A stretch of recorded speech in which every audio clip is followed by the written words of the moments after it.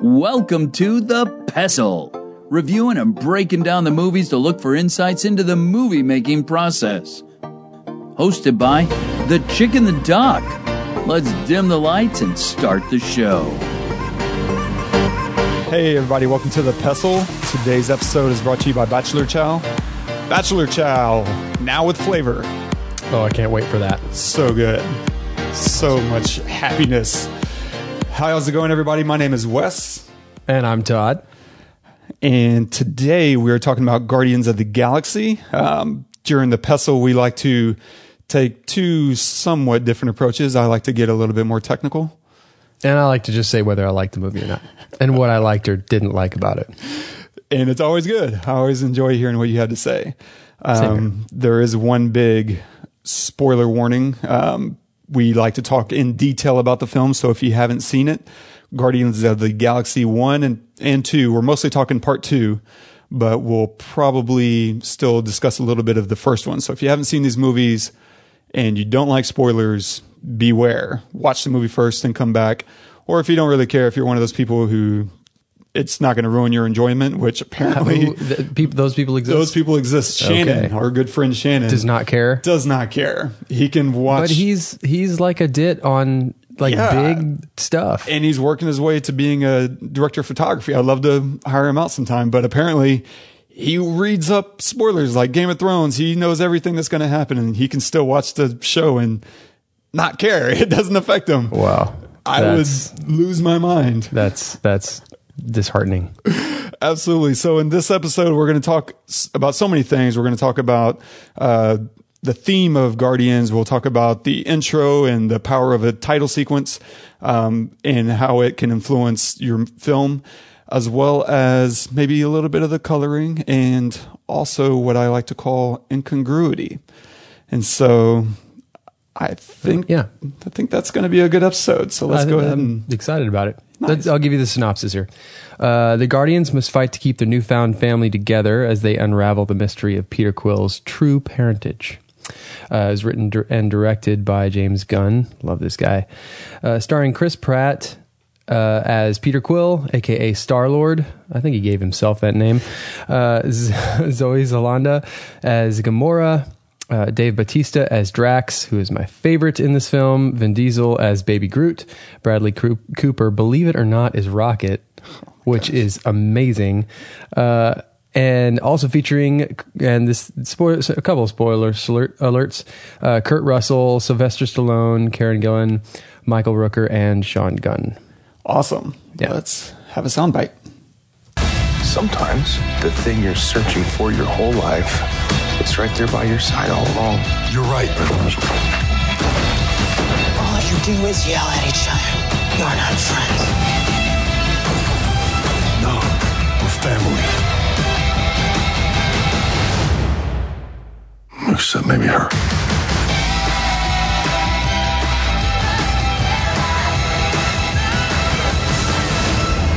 After all these years, I've found you. And who the hell are you? I'm your dad, Peter. Awesome. Yeah, it's funny whenever you mention Bradley Cooper, I 100% of the time always forget that that's him. That's why it's so good. It's so good. I always remember it's Vin Diesel because it's so hilarious. Yeah. That he's got 3 words. I know. Over and over again. I love it. But it's still actually probably his best work. I don't know. I love him in Boiler Room, actually. That's a really random throwback, but dude, yeah, absolutely. I love that film. So what was your takeaway? How do you feel about this film? The second one? We're talking about the second one right now, immediately. Yep. I loved it. I loved every moment of it. From, obviously, one of the things that Guardians is famous about is the soundtrack.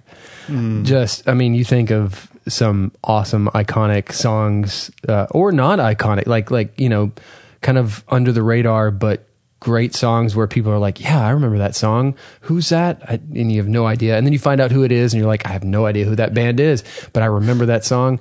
Those songs have like some major points in this film, and they make the movie not so serious, when, you know, this Guardians of the Galaxy, they're saving the galaxy, right? They're saving the universe. They have all that, it has all that weight to it, but at the same time you have, you know, a trailer like what we just heard with that song in there. I mean, that Fleetwood Mac song is one of the best that they have, best ever. Mm-hmm. And it just makes it fun, you know, like there's such great moments with the soundtrack. And I would say, like, the acting is really good. The writing is fantastic. The imagery is great. I know we're going to get to that, but the use of CGI is great because obviously they're in a completely CGI world the entire time. So it's like over the top, but done on purpose to where you're expecting it to be over the top. And the sound is fantastic, and it's just, the storylines come together. I keep going, but it's really good. Completely on the same page. Yeah. The music definitely always strikes me. And there's a really cool video that we'll post on the show notes, which you can access at thepesselpodcast.com/Guardians of the Galaxy 2. The number 2 or the number word 2? The number 2. Guardians of the Galaxy number 2. Correct. And this video talks about the Marvel Universe kind of suffers from sameness with their music. Like, they do what I like to call Mickey Mousing. I love this video. Yeah. And this video is really good, and it goes into great detail about the way that it's kind of bland and the way a lot of movies steal from other movie soundtracks. And that's why we're starting to get a little bit of vanilla and sameness from one film to the next. And especially in the Marvel universe, where you're already dealing with a similar texture as far as the color palette goes. And then you add on the music, and they have to do that because this universe is almost more of an episodic thing. It's like a TV show where one film needs to fit into the universe of the next film. And in order to do that, they kind of bring in all the colors and textures onto the same plane so that it doesn't feel like a hyper jump. This is probably why I doubt we will ever see The Flash or any of the Netflix Marvel Universe jump into the film world, because it's such a different look and texture that they're presenting on Netflix as opposed to, and even on FX, the one show I've seen on FX has a different texture and feel to it as well. And so they're separating all those out. But within the film universe, everything looks very much the same. Everything sounds the same, except for the music and Guardians of the Galaxy. Yeah. They do such an amazing job. And I think that I've never read the comic books. I'm not very good at talking comic books, but I know that James Gunn is very much a throwback kind of person. If you've seen any of his other films, you know that he's a little offbeat, and I have to think a lot of that has to do with him, and it's interwoven so well into the story. Even in the opening sequence in part 2, Rocket is down there trying to fix the stereo speakers so that they could listen to his favorite music, Peter Quill's favorite music, while they battle this alien fourth dimensional being or fifth dimensional being, whatever it is. And it's so good. And speaking of okay, so let me jump back here.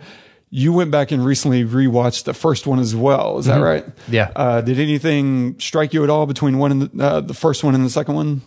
I mean, like you were talking about, the color palettes are very similar.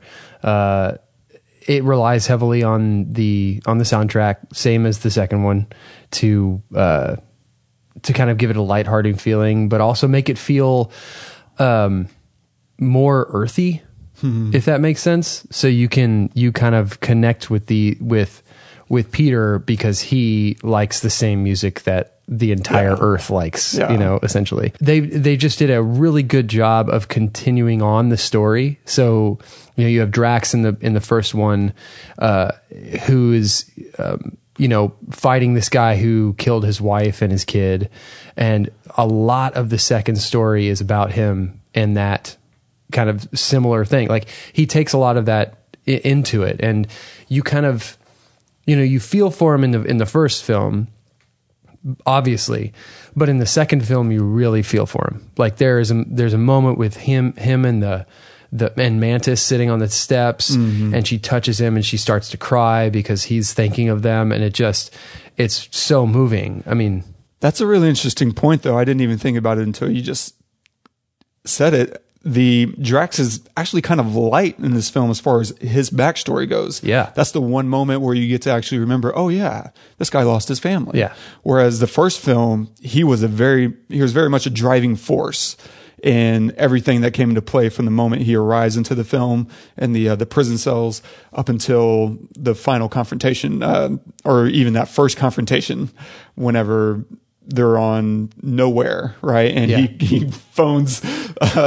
whoever that guy is, Lee Pace. I don't remember his character's name, but I remember the big evil bad guy. Oh yeah, right. And he summons him. He's like, "This is where we are." Yeah, moron. This is awesome. It's so awesome. He's great. And so, but one of the things that also struck me was two things. There's two different intros. There's a very opening scene. And in both 1 and 2, they open on Earth with the mother. Like in the first one, she's on her deathbed. Right. And we get to see Peter Quill get abducted as she dies. Yeah. And then in the second one, it opens before Peter, what I presume is probably his, what's the word? Conception. Yeah, is that the word we're looking for? We're going to keep it mostly family friendly here. Mostly. But yeah, and so it's him and his father. They're both together, or her and her, his father. His father are together. And I thought it was interesting too that they open on a Dairy Queen. Yeah. That's basically, one of the first shots of the film. American standard, man. Exactly. And I think that was one of their ways of trying to connect us and make us care about Earth, because otherwise we really have no ties to Earth. The one person that we know on Earth, his mother, is dead already. Right. And what do we really care about what happens to Earth? I mean, other than us as human beings being here, we don't. But I appreciate that they really didn't force it too hard. They didn't just create some random characters on Earth to make us care about them. Yeah. They just they used Dairy Queen, this kind of iconic American standard outlet or whatever, food place that families gather. And I have childhood memories, with Dairy Queen. Yeah. And they didn't make like some faux mom and pop shop that nobody would have heard of. It's like, yeah. And now you're kind of rooted on Earth again. But then I also thought it was interesting that the title sequences of both films seem to play a pretty important part. And I think titles in general play an important part of a film, because that's how a film is going to settle you into its world. Yeah. Or move you into another one. Yeah. And you can see it whether you're talking about Seven, or Guardians of the Galaxy, or Crash. Like, there's tones and music, maybe there's a pacing that they need to get you in rhythm with, because for all the filmmaker knows, you're just walking in off the street, you've had a hectic day, and they may want to take 4 or 5 minutes to kind of make sure this is going to be an easy and slow movie, or this is going to be a dark and serious film. And so that's one way you can familiarize the audience with the textures, with the pacing, and with the tone and ambience of the film. And what's funny about Guardians is that what do you get in both 1 and 2 for the title sequences?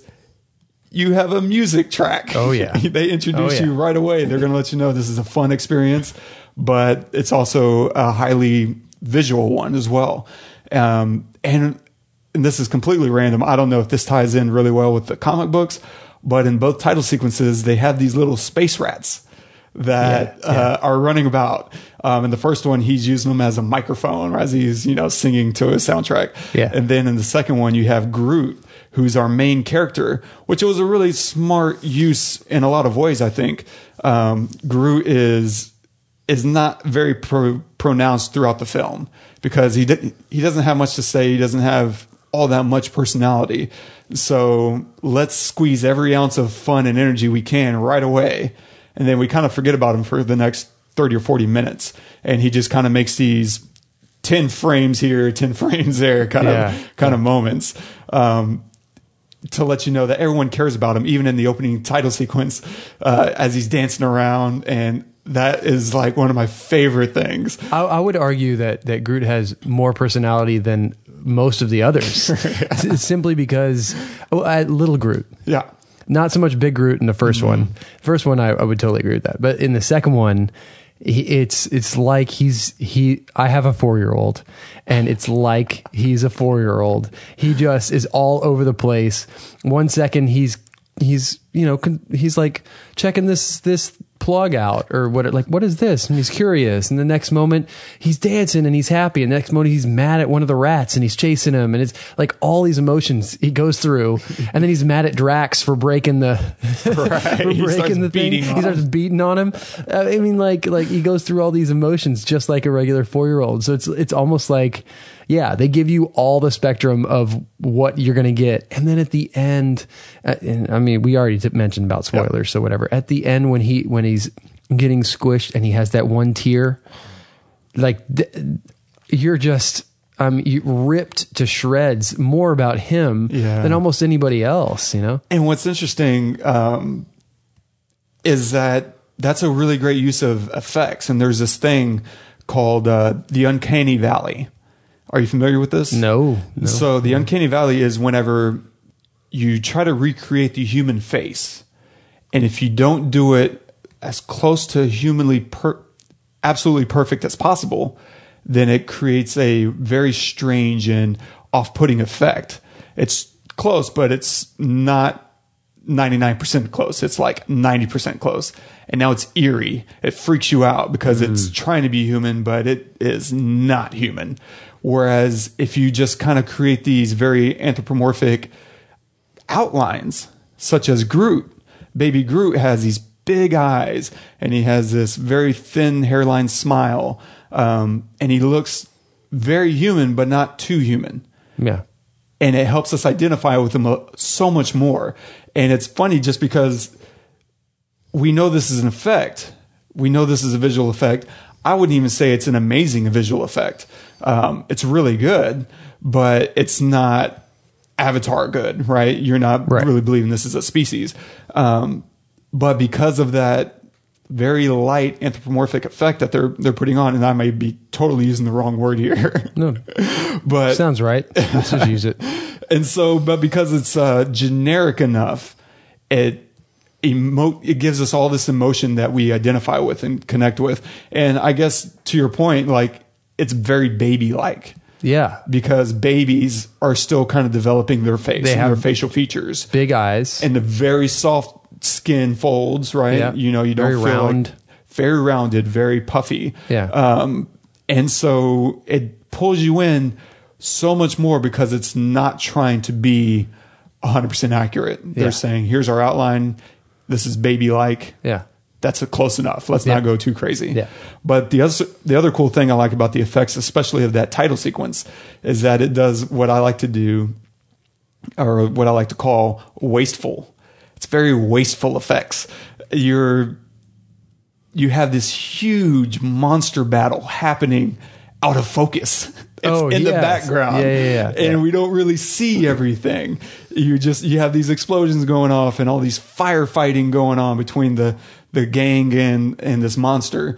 And it's very wasteful. And what I like about that is that it gives you a high degree of scale, that this world is very big, and it grounds you at the same time, so that you're looking at everything from the perspective of Groot. And so it makes everything look that much bigger. And one thing I always get really frustrated with in these big budget blockbusters is that they try to show you all the effects that are happening. Oh, we have the Titanic. Let's get this big aerial shot. But all you're doing when you're doing that is you're shrinking down the Titanic, and now it looks tiny. Yeah. If you want it to look big, shoot it from a human perspective. And now our eye cannot physically contain the Titanic. Right. It's too big. Yeah. And so I love when I see wasteful effects. In our short film, Office Zombies, we do this for 10 seconds.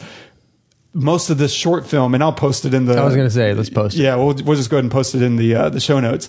But most of the film takes place in an office where zombies have been resurrected and they're acting just like people. There's no real difference between zombies and people. Right. Very minor. But then to give you a sense of scale, we do this quick 8 to 10 second flashback of the apocalypse. and it's mayhem. There's zombies everywhere. You're getting bit, and you have your lone big hero survivor who's like yelling into the wind. Oh, Sean. That was so much fun. That's my favorite part. Yeah. But what I loved about doing that was I didn't spend 5 minutes on it. It was like just as eye blink in context of the whole film. And it gave you a sense of, there was an actual apocalypse. Yeah. Or at least that's what it's supposed to do. Y'all can be the judge of that. But I love the way they incorporate some of these wasteful effects in Guardians. They do such a great job of really bringing you in, and back to your point about the music, and it also settles you into a number of things. Everything that this movie is, you find out in the title sequence. You find out that it's music, it's comedy, and it's action, and it's highly visual effects that are happening, and it's very colorful. You look at all the colors. I noticed this past time I've watched it 3 times in theaters now. Yeah. The third time was just for this. I just sat in the dark taking notes. But there's a point when I can't remember what exactly he's doing, if he's vomiting or if he's spewing fire, but that interdimensional being is like vomiting a rainbow. Yeah. What? It's like a tractor beam or something. It like drags them in or something like that. It's so crazy. Yeah. And you can see the guys that are fighting are trying to stay out of it because it's going to like hurt them or bring them into its mouth, which would make sense. It's got all these teeth. It's probably trying to bring them in. Yeah. And so you get all of this from the title sequence, and now you've kind of set the stage for what to expect throughout the rest of the film. Yeah. And I think it's just a really great use of a title sequence. And there are movies that I don't think do a good job of it. I have none off the top of my head, but a good movie will take advantage of the title. Yeah. And on that same note, I also, the colors in this film are really interesting too, because it's very neon. It does, I guess, part of what I like to think of is incongruity. It's doing a high contrast between two very different extremes, which I guess is the nature of extremes. But on the one hand, you have a very serious movie, like you said. We're trying to save the galaxy. But then on the other extreme, they're laughing and joking along the whole way. And just like we have all these very neon colors, we also have these very muted colors. Orange and teal is very common and popular in a lot of big budget films. Transformers is a perfect example. Pretty much anything Michael Bay does is going to have orange and teal. But I think crimson is also a big one in Marvel films. It plays out all over Guardians and probably through most of these. Peter Quill's jacket. Yeah, absolutely. It's his jacket. It's Gamora's hair. Drax's tattoos are all crimson colored. What's his name? Yondu. Yondu. Yes, thank you. I don't know about his jacket, but his first mate, his jacket. Yeah, his whole crew. His whole crew. They have a tailor, and they make a joke about it in this film where they're like, "We can't kill Groot; he's too cute." And so send him to the tailor, and they made a crimson suit for him. Yeah. Absolutely. So their whole color scheme is based around the crimsons, but it's really cool because they mute those. And so you have just a high degree of contrast happening at any one given time. You have these neon colors on Gamora and Yondu. They're so bright and vibrant, but it also plays. And so you have this feeling of newness and brightness, but it plays against an entire world. It's very mute. It's very gray and drab. The ship itself feels very old and beaten and worn down, whether you're talking about Yondu's or you're talking about Peter's. Yeah. I don't know if he has a name for his ship, but I don't know. Okay, good. Yeah. I didn't catch it. Okay. And on that same line, what I found super interesting this last time around was that there's no white. The only time I remember really seeing white was on Ego's introduction. His ship is white. He's white. His beard is white. His hair is white.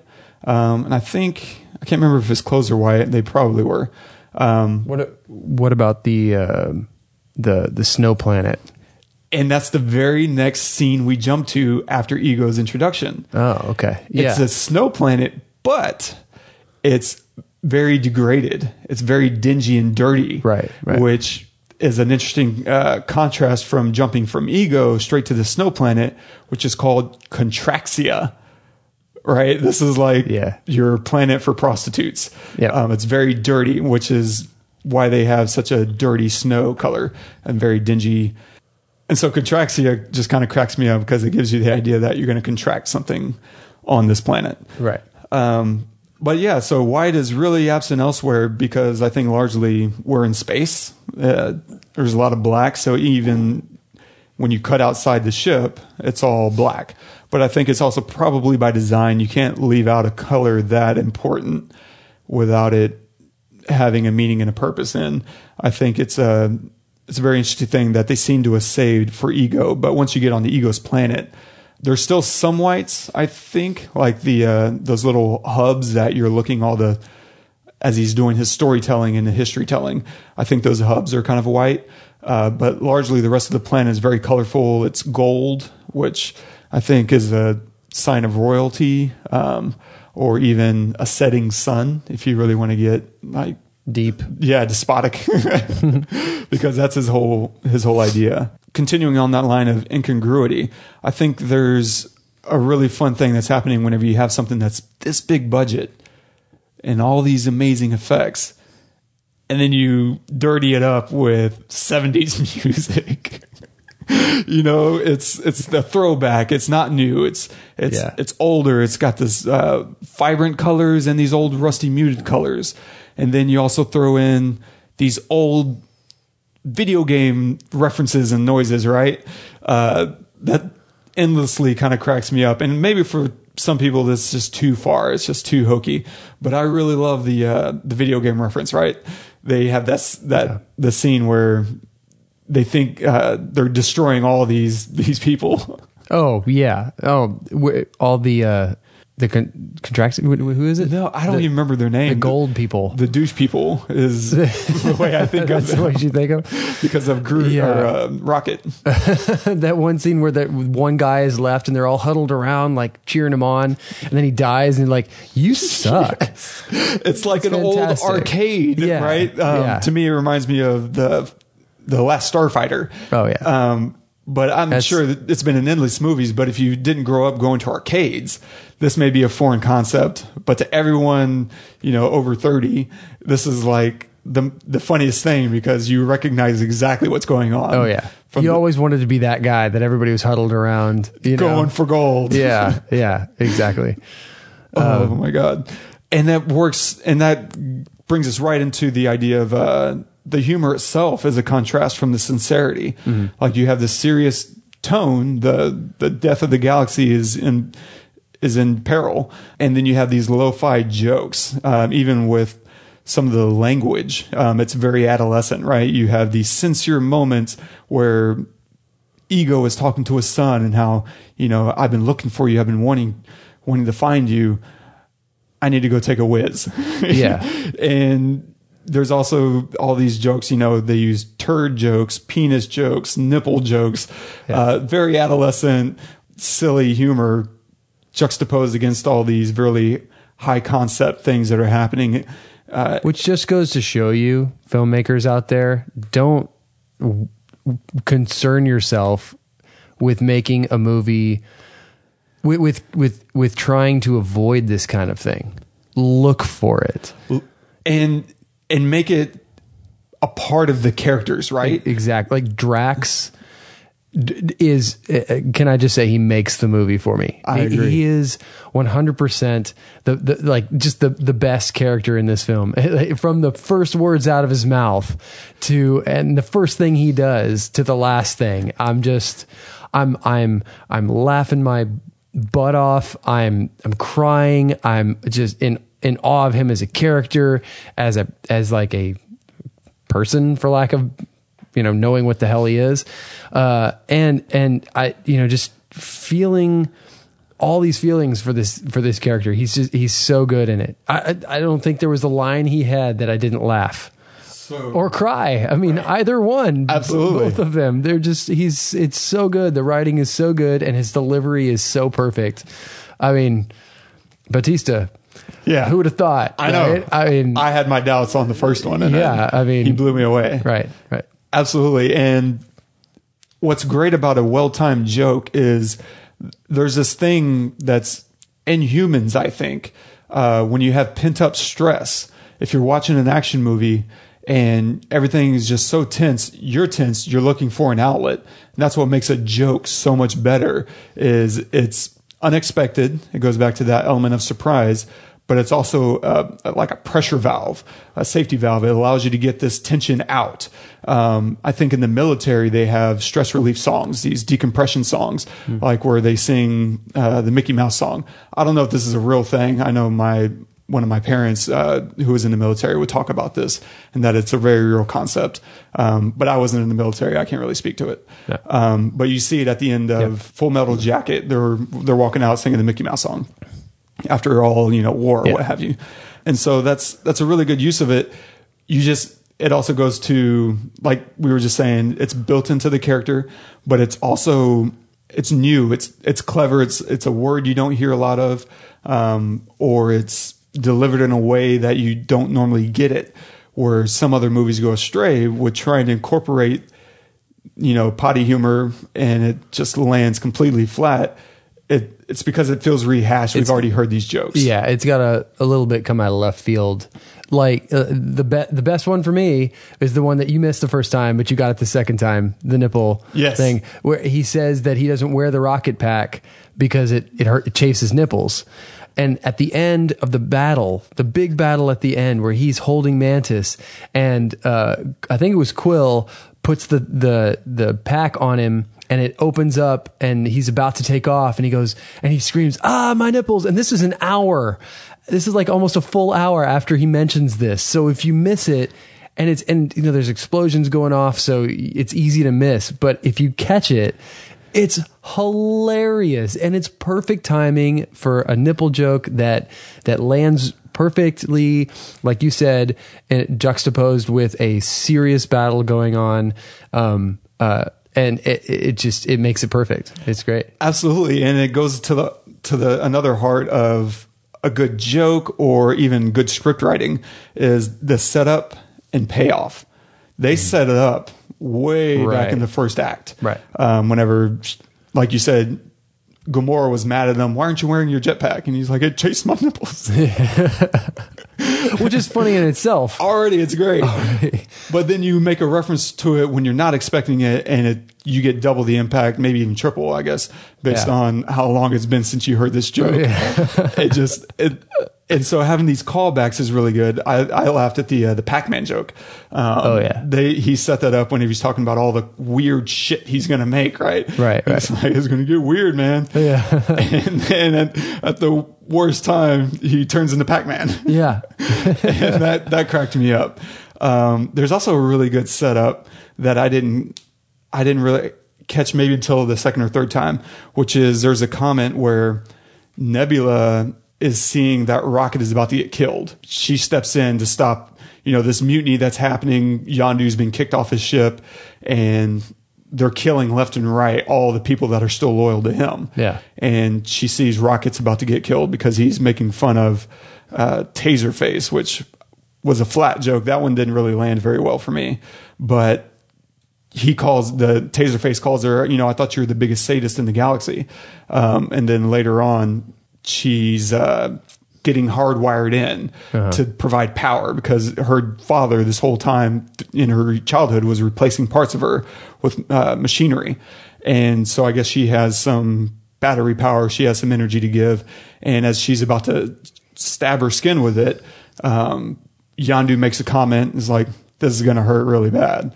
And she comments back to him, promises, so she does have that reputation. Yeah. And she loves it. Yeah. That's a part of her personality and her character. But I love that it was lightly set up and it wasn't even punched very hard. It's just this kind of light thing that you're reinforcing character types. Yeah, I mean, then there's the other slabs of humor where it just comes out of left field. It's a one-time setup and payoff. But because it's so inserted into our culture, we don't need a setup for it, which for me was the Mary Poppins. Yeah. Nice. I'm Mary Poppins, y'all. Yondu didn't know who Mary Poppins was, and he's so proud that he looked like Mary Poppins. And that moment was so amazing because Peter looks up at him. He's like, starts laughing. He's like, what's funny? He's like, you look like Mary Poppins. Was he a badass? And he looks at him and he tells him so sincerely, he's like, yes, he's the baddest. Yeah. And then he gets so much excitement out of it that you switch really quick. And that's kind of a hard thing to do, to switch from sincerity to humor to sincerity again. Yeah. Or inverse, I guess, in this case.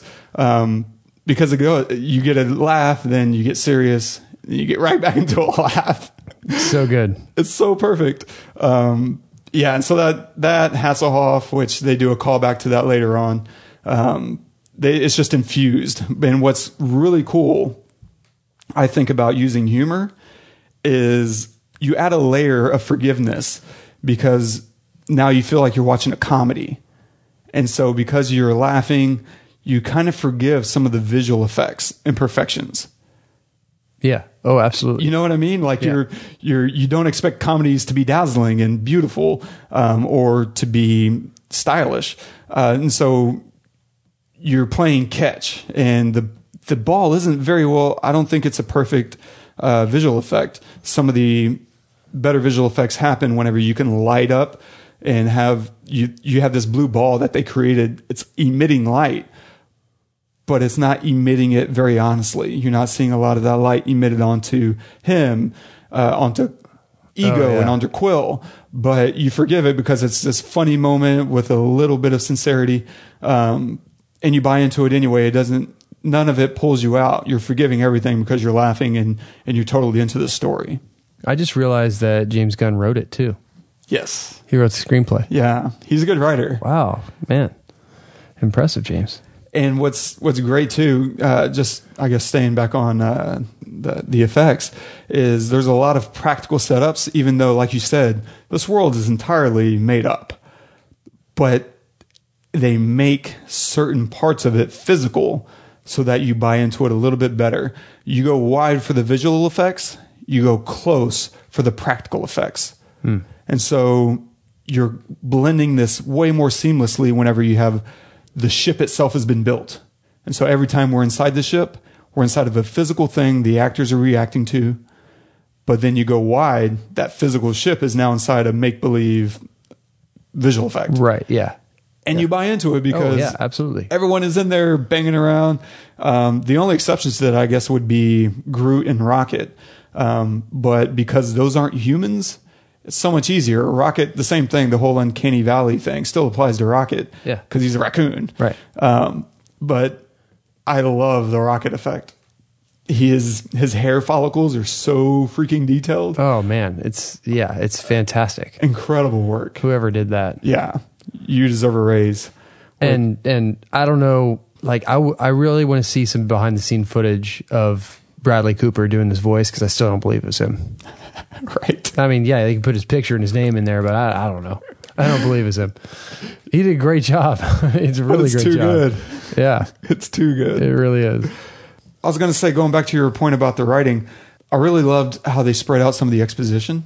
Mm-hmm. Whenever you get to the point of how you find out who Ego is and what he's trying to do, they spread it out really well. You find out through talking with Yondu and Rocket that Yondu has been kidnapping children. Mm-hmm. That's where you find out, okay, wow, so... Yeah, you didn't know that in the first one. You right. Didn't. And suddenly you're like on edge. Well, what does he do with these children? And then you speak to Drax and Manus. When you're spending time with them, you find like she's very scared and she's very guilty. She wants to talk about it, but she just can't yet. And she's waiting for her moment. And then it's with Gamora and Nebula that you find this big pile of bones, right? Mm-hmm. You find out this is what's happening to these kids. He's killing them. To what purpose, you still don't know. And from that, you find out through Ego and Quill directly. And that's when you find out that he's basically cancer. Yeah. And this is some really cool symbolism, because if Ego is cancer, that's how he's taking over these planets, and which speaks to the visual of his growth. It's spreading in a... looks like it looks like a tumor. It does. Right? And it's metastasizing. Right. It's taking over the planet, and it's going to kill everything. And that's how he killed Peter's mom. Absolutely. And so he physically gave her a tumor, a brain tumor, and killed her. And obviously when Peter finds that out, none too pleased. Yeah, which going back and watching the first one again and seeing that opening scene of Peter as a boy, it takes on a whole nother meaning. Yes. Now, like it's like one of the only cases where I go back and I watch the first one and I'm more moved because I saw the second one. Most movies, it's like, oh, I know why that, because I've happened, or this way because I saw the second one. This time, it's like, oh, wow, man, if only this kid knew, you know. And she's like, I can't, you know, your father's gonna come back and he's a great man, or what she says something specific. Not he's a great man, but he's like her words are very specific. He basically bigger than a human is in a nutshell what she said, describing him and his dad. So it's a little it's foreshadowing a little bit, but also just knowing that she's there and he's experiencing this because of Ego. It takes on a whole new meaning. Absolutely. And it makes it so much easier to understand the end of the first one. Yeah. When they're holding on to the Infinity Stone. Yeah. How in the world could he hold this? It's because he is something ancient. Right. And he is a celestial being, way more powerful. Yeah, absolutely. I completely agree. This is one of the few movies, because it's so well thought out and so such a fleshed out world. None of these things are by accident, and it makes me so much more excited to see what comes next. It also makes me a little like sad I won't be seeing Yondu. Oh, man. I mean, maybe we will. You know, it's a movie; they can write in anything. Yeah. But man, when he died, I teared up. It was such a moving moment. I'm adopted, so like it is. Whenever like you talk about things like that, where Yondu wasn't his natural father, right? But he was his father, like bar none. You know, it goes with so many other things, but that to me gets right into the heart of the theme of this movie. Okay, it's that family is more than who you're related to. Absolutely, yeah. So throughout the film, we have fathers, we have Yondu versus Ego. And what's really interesting is that Drax was right. He said, I thought Yondu was your father. Yeah. And how could you think Yondu's my father? He's blue. and he looks at Peter like, yeah, you're blue. So maybe Drax is colorblind. Yeah. No. Or that's just not. You know what's interesting, though, is that there are certain... He said, you guys look exactly alike. What? Anyway. But what's interesting about that comment, I went to a master class with Kirsten Johnson, who is a cinematographer for Laura Poitras movies, such as Citizen 4 and Risk. Citizen 4 being about Edward Snowden and Risk being about Julian Assange and WikiLeaks. And she made this really interesting anecdote about her sound man is black. And they were over in Africa. I can't remember exactly which country, but they were either in the Middle East or in Africa. And they did not consider the sound man to be black. They considered him to be white because culturally he's from America. Wow. And so this is a real thing. And so maybe that's kind of where Drax is at. He's like, you're blue too because your father is blue. Not because you're culturally just like this man. Yeah. Not necessarily because your skin tone is X, Y, or Z. And so... Wow. It's a really interesting thought. a thing. Yeah, I had no idea before I didn't running into either. that. It's all the more reason to get out there and explore the world. Yeah. But so you have this theme of family, and it continues on with the sisters, Gamora and Nebula. They're not related, right? They grew up together, and throughout the film, they're fighting. There's all this sibling rivalry. There's infighting. And then they save each other at one point or another, where Gamora pulls Nebula from the burning wreckage and saves her that way. Yeah. Later on, Nebula saves Gamora. Right. And what does she tell her? She's so afraid and she's so sensitive of being sentimental that she completely shrugs it off and she denies herself this moment. It's such a real heartfelt moment. She sees the look on Gamora's face and she tells her, "Oh, get over it." It's so sisterly. It's so sisterly. Or brotherly, however you That's want to look very at true. Yeah, me and my brothers can totally be like that. And what's... I just mean she could kick my ass. Yeah. Oh, true. So, And one of my favorite things, thinking about it more and more after watching it the second time, was Nebula. I think, honestly, Nebula might be my favorite character. really? Yeah. Okay. I think she's so real, and I love that she's so brooding, and she's, I guess, very, very sensitive. She's a very sensitive person who tries to appear to not be sensitive. And I really relate to that. Of course you do.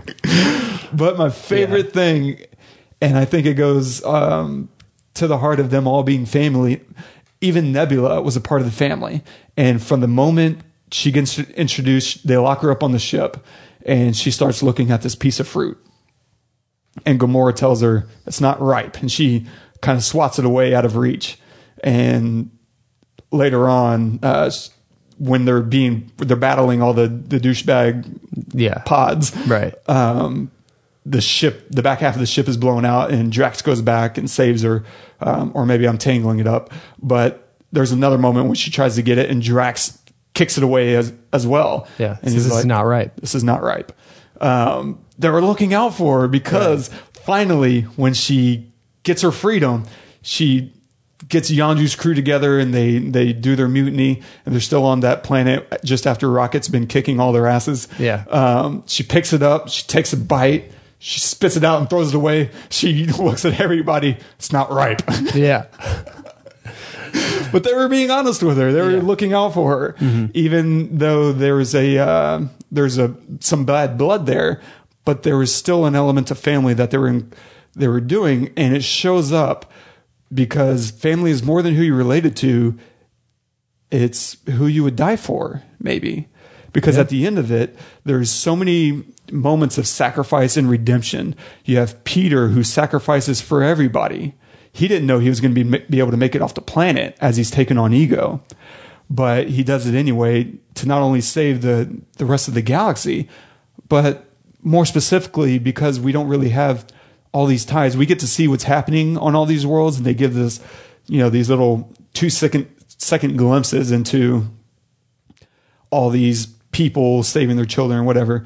And I mean, I don't really buy into that. It's very half-hearted. Like, let's just at least show that this is a real threat out there. We're not going to spend too much time on it. And one of those characters, I don't know about you, but one of my actresses, Anna, informed me of this thing called tryptophobia.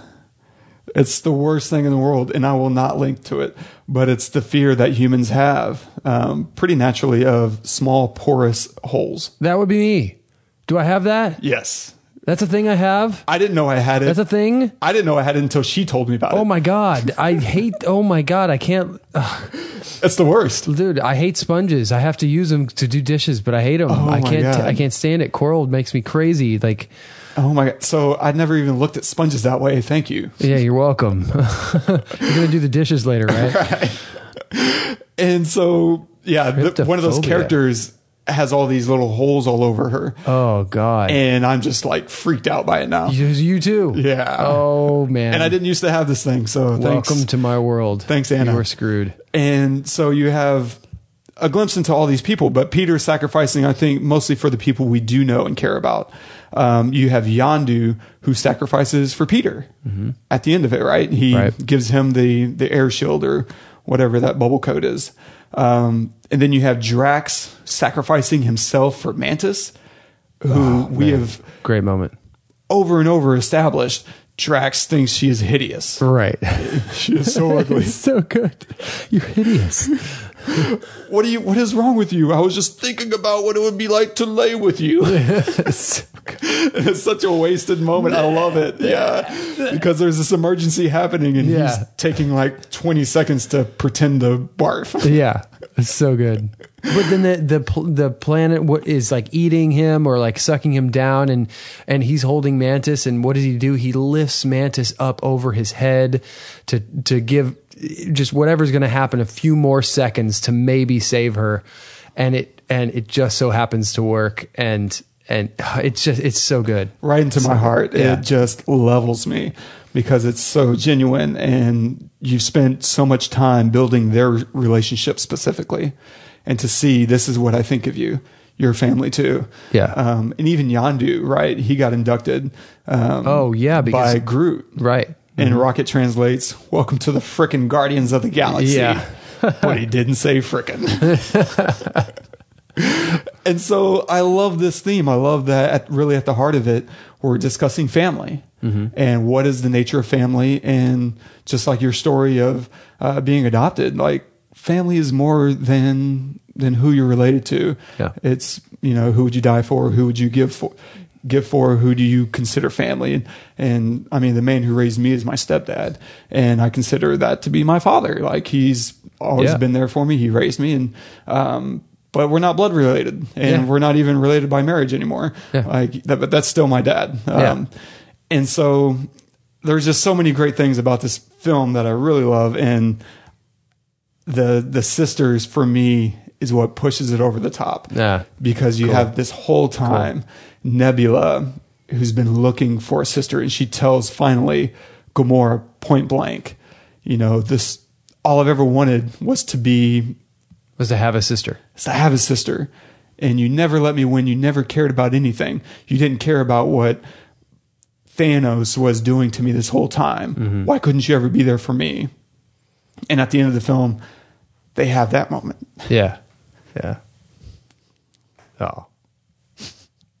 Yeah, it's serious. It's real amazing, man. So what did you think about the planet? I thought it was interesting. I felt like they made a huge comic book reference that I didn't get with putting a face onto the planet. Like when you're in outer space and you're looking at the planet, it's got this very light semblance of a face. But I liked the idea of, how do we threaten the galaxy again? Because in the first one, I mean, that's what the Guardians of the Galaxy do. They save the galaxy. Right. And so I thought it was a really fun way of not only introducing a threat, but it confounded me the first time I'm watching it. I keep waiting. There's this lull in the movie where the second act feels like you're not really going anywhere. You're kind of cutting to Peter getting to know his father, and they may as well all be sitting around a pond with their feet in the water. Right. You're just waiting for it to end. Yeah. Like what's next? Yeah. Right. And then you have the story of the capture, but that's not really even going anywhere either. They're all just kind of captured, and you're getting to know people. So it almost feels like a drama more than anything else. And so whether you're spending time on the planet or in the captivity, you're just kind of hanging out. And I thought that was.